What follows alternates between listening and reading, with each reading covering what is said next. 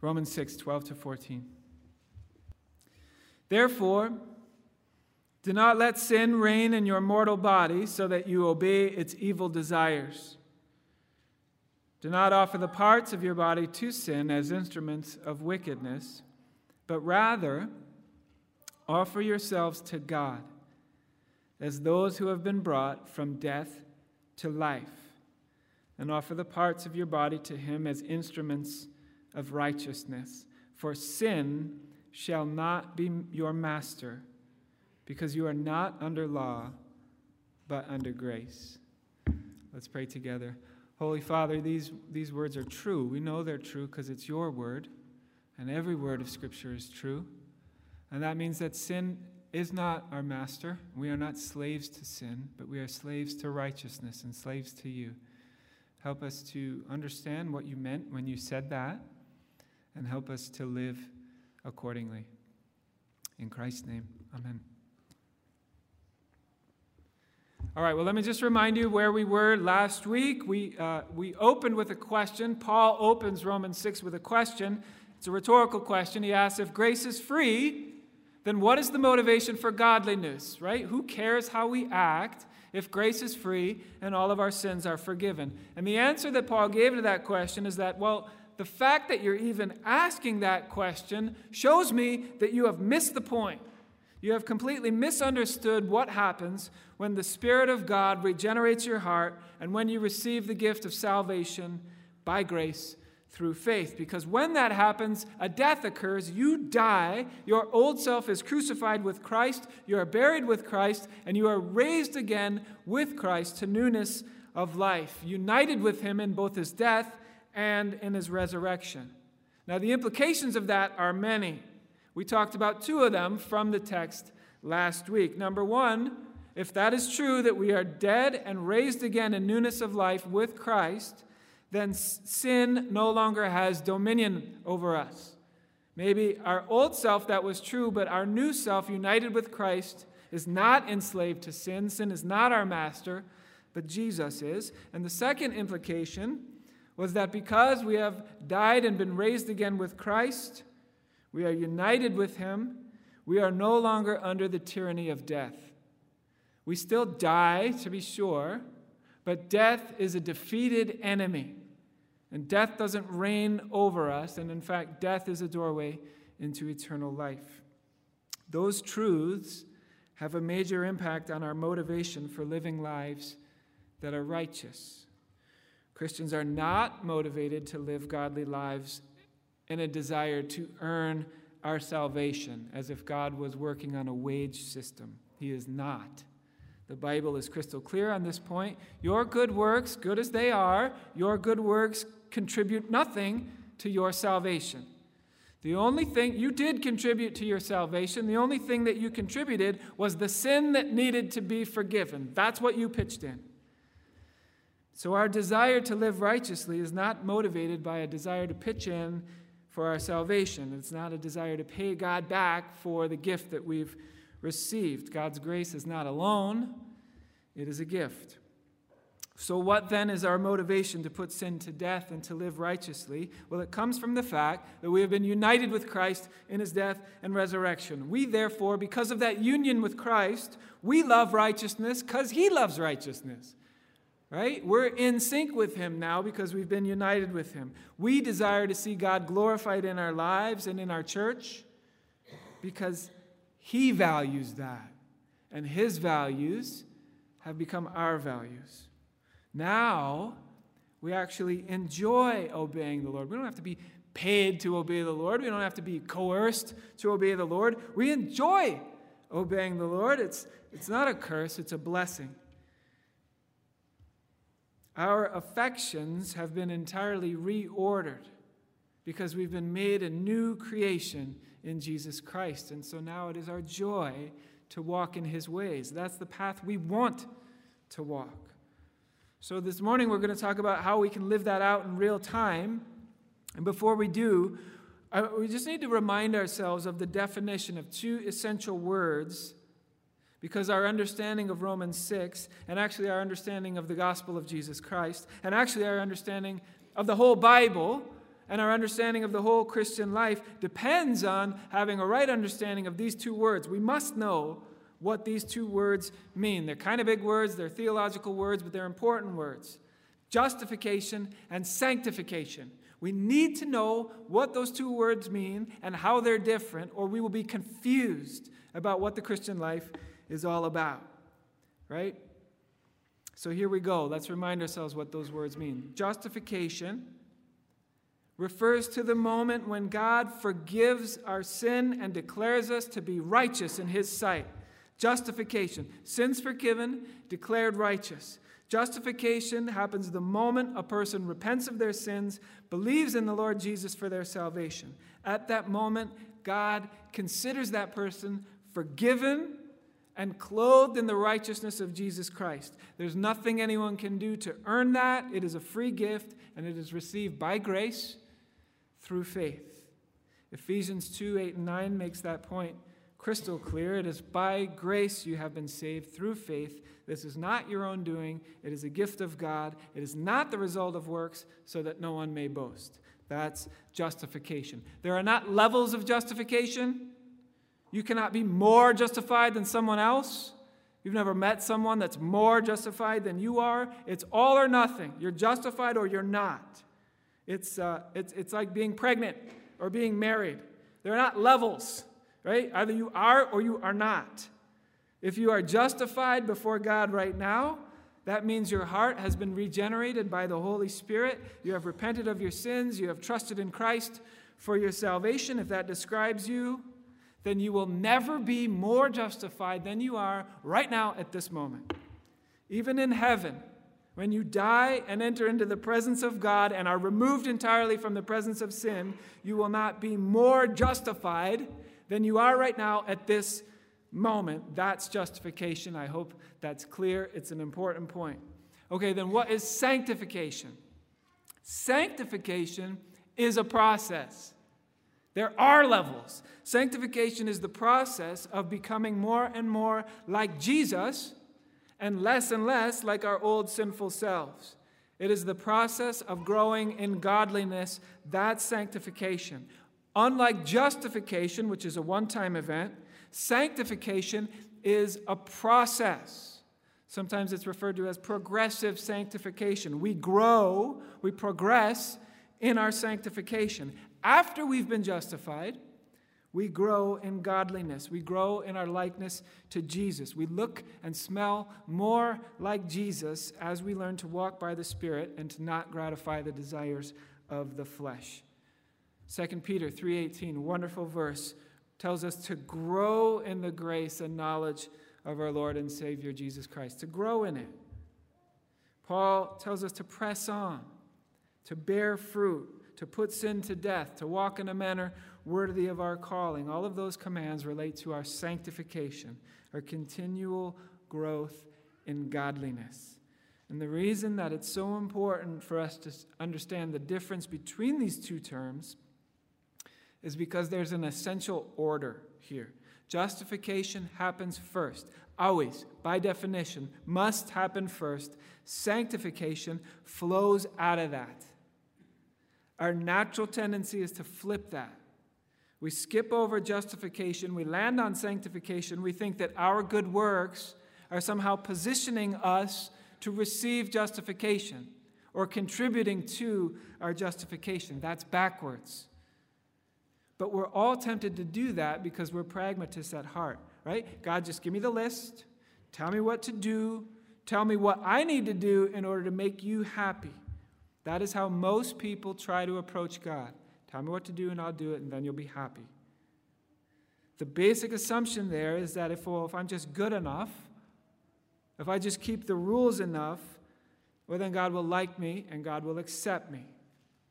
But the Bible says that any attempt at sanctification, keeping the rules, growth in godliness, apart from justification, leads to condemnation.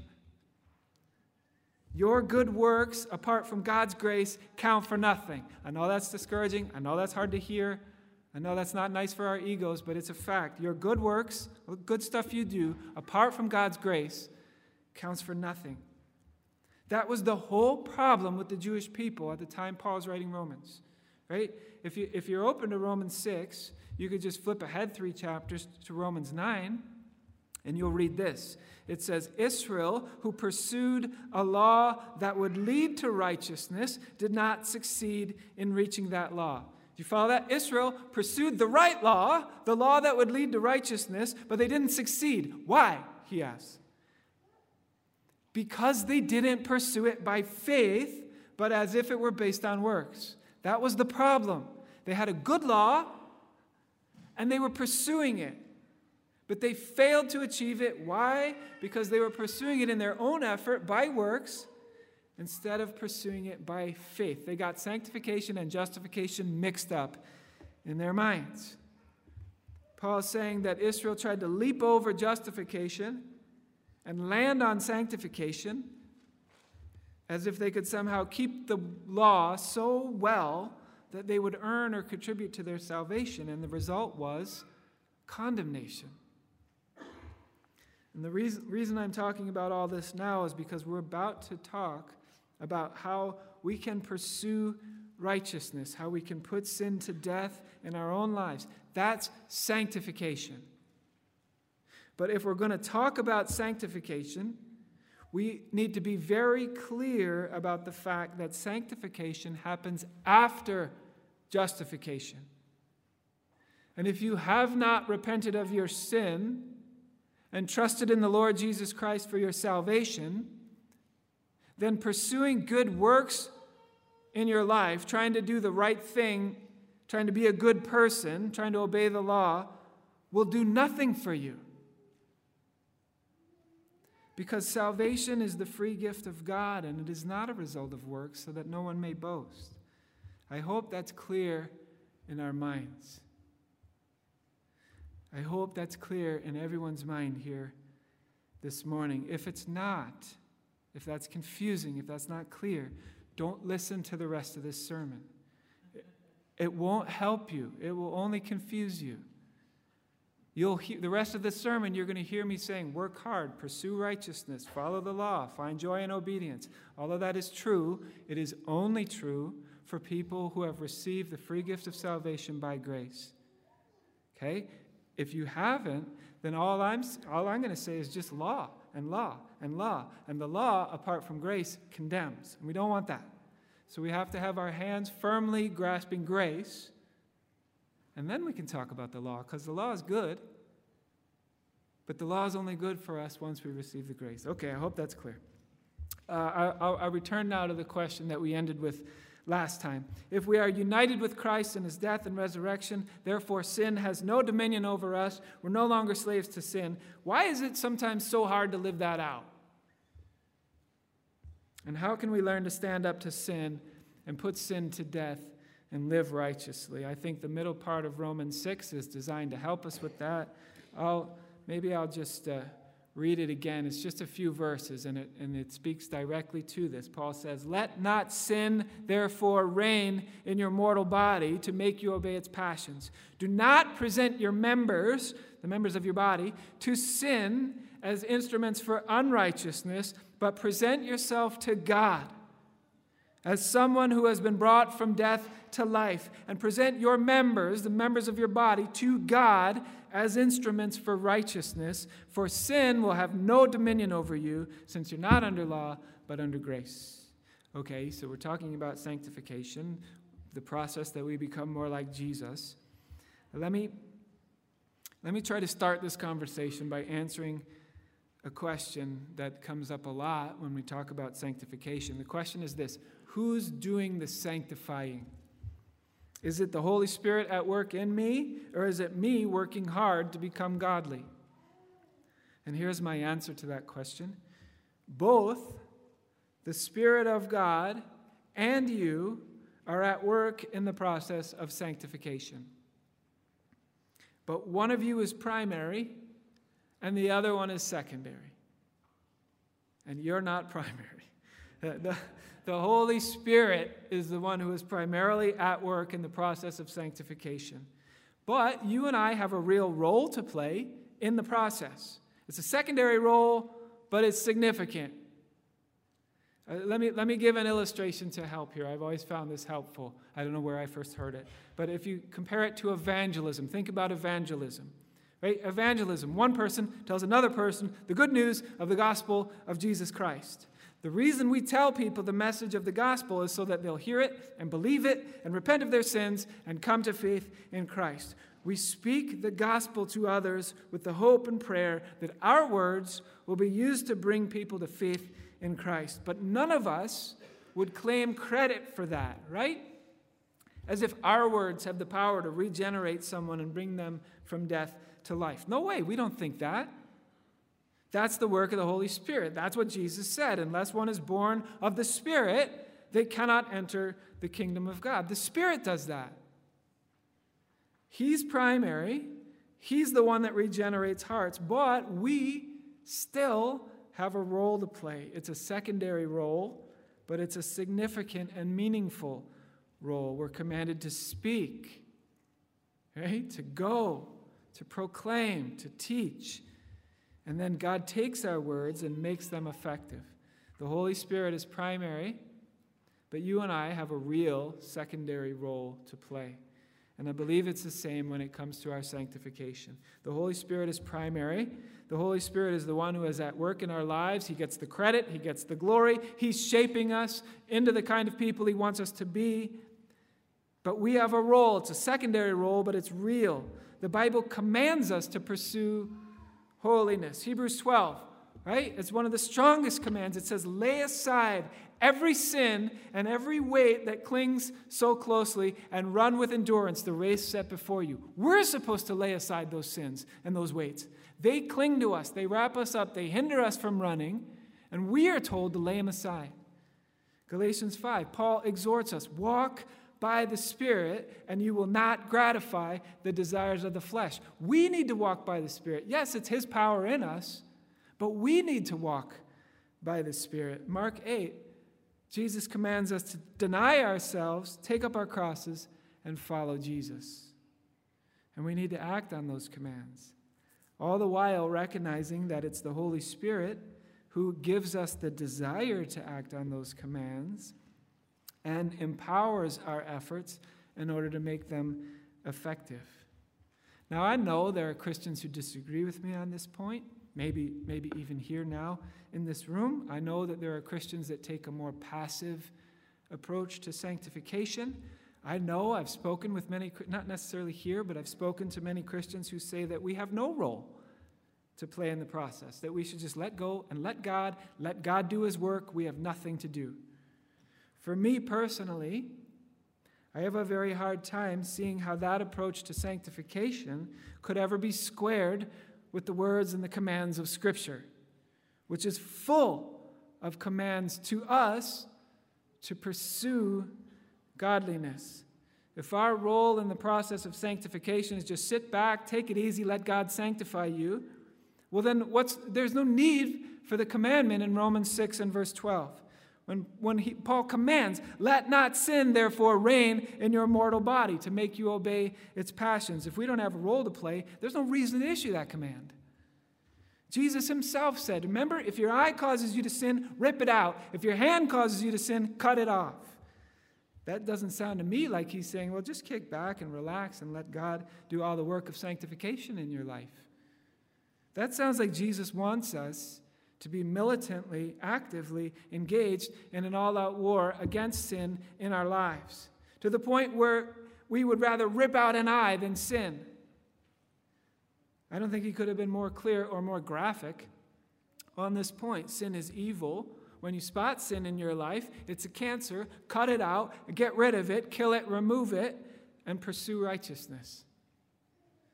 All of that to say we do have a role to play, but our role is secondary, and we are responding to the prompting and empowering of the Holy Spirit.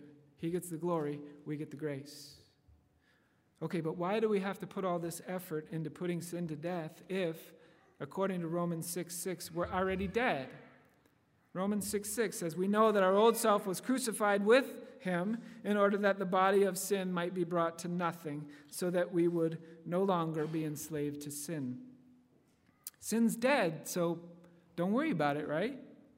How could something that's crucified and dead still reign over us? And that's why, if you heard the sermon last week, I read that quote from J.C. Ryle in his book Holiness, where he talks about, it's dead, it's crucified, but it's such a powerful enemy that it still sticks around and tempts us even after it's dead. Our old self was crucified, but it still wants to do damage to our souls. He no longer has dominion over us. He no longer has authority to make us obey him. We don't have to sin anymore. We've been set free, but that old corpse keeps walking around and trying to tempt us. And that's why it's hard. Because even though our allegiance is now given to a new master, the old one is not fully gone yet, even though he's dead. And that's exactly why Paul issues the command, let not sin therefore reign in your mortal bodies. Take sin seriously. Don't give yourself a free pass. Don't tell yourself, well, God's grace covers it all, so I don't need to worry about it. Well, that's true. God's grace does cover it all, and yet he still expects that we will take our sin seriously and pursue righteousness. All right, but it's one thing to issue the command, right? Don't let sin reign over you. What we all, I think, want to ask Paul is, well, but how?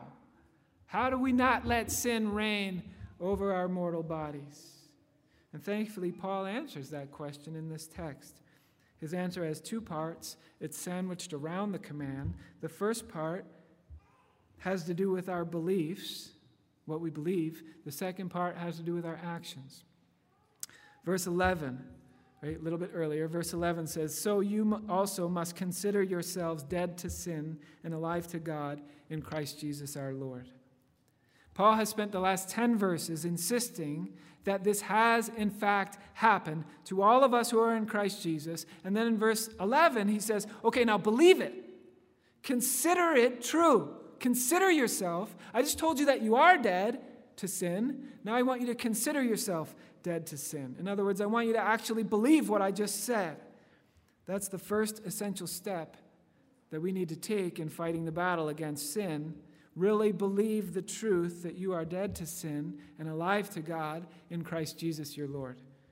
Think about it. Here's an analogy. Imagine someone who is a slave in the United States in the year 1862.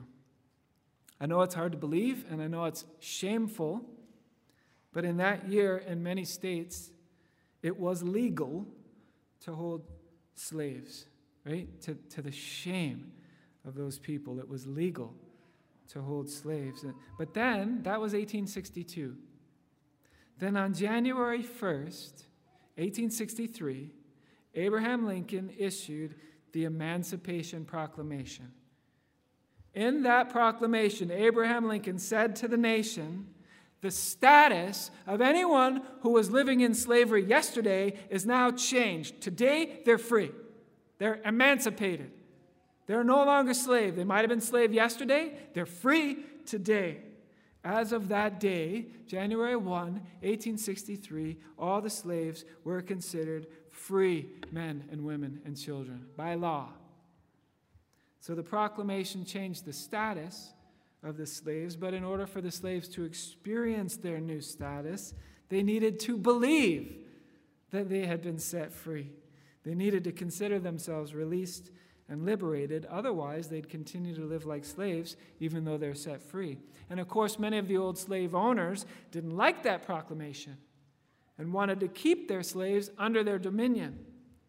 So the newly freed slaves had to believe that they really had been set free, that they really do have the right to be free, and that belief then gave them courage to fight for their freedom. And it's similar with us. Our first step is not to let sin, our first step in not letting sin reign in our mortal bodies, not obeying its passions, is to believe that we have been set free from sin, to consider ourselves dead to sin and alive to God in Christ Jesus our Lord. You don't have to sin anymore. You have to believe that. You don't have to sin anymore if you have been saved by grace. Think of that besetting sin that you hate and you're so sick of and has been with you for years, maybe your whole life. And you think, yeah, but I am enslaved to that one. No, you're not. You don't have to do that. You have been set free, and you need to believe that. The power of the Spirit is more powerful than sin in your life. So believe that. Okay, and then what? Verse 13. Do not present your members to sin as instruments for unrighteousness, but present yourselves to God as those have been brought from death to life, and your members to God as instruments for righteousness. Well, what does that mean? Well, we all know what it means. It means that everybody obeys somebody. Either you serve sin or you serve the Savior. Every situation that you face, you are reporting for duty. You are presenting yourself to one or the other. Paul is saying, report to duty, present yourself to the Savior. Don't report for duty to sin, but present yourself to God. You notice there's not a third option there? Every square inch of your life, every moment of your life is claimed by God, counterclaimed by the devil. There is no neutral territory, and the war is on.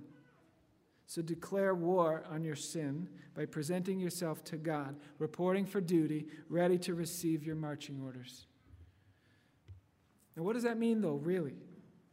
What will this reporting for duty to God, what will it look like for you and I today, this week, the rest of our lives? Well, what Romans 6 says is that you and I need to present ourselves to the Lord, our whole selves to the Lord, and come to Him and say, listen, I don't really know what I'm doing with this sanctification thing, but I am reporting to you for duty. So you tell me what to do. I don't know what I'm doing. You tell me what to do, and I'll do it. You tell me what to avoid, and I'll avoid it. And the Lord says, listen, Jason, you're not going to be able to do this halfway. I know you want to. I know you want to part follow me and part follow yourself. But I'm telling you, the life of discipleship is all or nothing. So if you are willing to commit to obeying all of my instructions for your life, then let's go. Right? And you say to me, Jesus would never say that. He was all about grace. He would never say that. No, I got that from Jesus. He's the one that said, any one of you who does not renounce all that he has cannot be my disciple. He said that. It's all or nothing with him. He is Lord over all of our lives, or none of it. He's Lord over our money. He's Lord over our job. He's Lord over our free time. He's Lord over our sexuality. He's Lord over all of it, or none of it. And if at this point you're looking for a novelty or a shortcut or some kind of this is what I always hoped for, is just some sort of sanctification jetpack. I'd throw it on my back and go. Listen, you're going to be disappointed if you're looking for that, because there is no shortcut. There is no code word in order to experience sanctification. John Stott said it perfectly. John Stott, the old pastor from the Church of England, he passed away not that long ago. He was preaching at a church in Toronto. I love what he said to the congregation there. He says this. He stands up in front of this big crowd and he says, "You are here so that you can learn the secrets of Christian growth and living. Well, I'm here to tell you that there are no secrets. You read the Bible and you pray. Done." It's pretty simple, really. You want to put sin to death in your life? You want to grow in Christ-likeness? There's no shortcut. It begins with repentance, right? Justification. It begins with faith in Jesus Christ. You cannot pursue sanctification unless you have been justified, forgiven of your sins, declared righteous in God's eyes. Can't leap over that. Then you need to believe it. You need to consider yourself dead to sin and alive to God in Christ Jesus your Lord. You have to believe that that decree has been issued, that you really have been set free from the dominion of sin. Then get a Bible and settle it once and for all in your heart that God knows what's best for you, better than what you think you know about yourself. Decide now that your personal desires, which you know you can't trust all the way, will not trump God's authority in your life. In fact, decide right now that you're not even going to have that debate. When your desires and the Word of God are in conflict, decide right now you're going with the Word of God, no matter how much you want to do this other thing. And then read the Bible and do what it says. You say, wait a minute, that's legalism. What do you mean, get a Bible and do what it says? Haven't you heard? The Bible is not a rule book, it's a love letter. Well, that's right.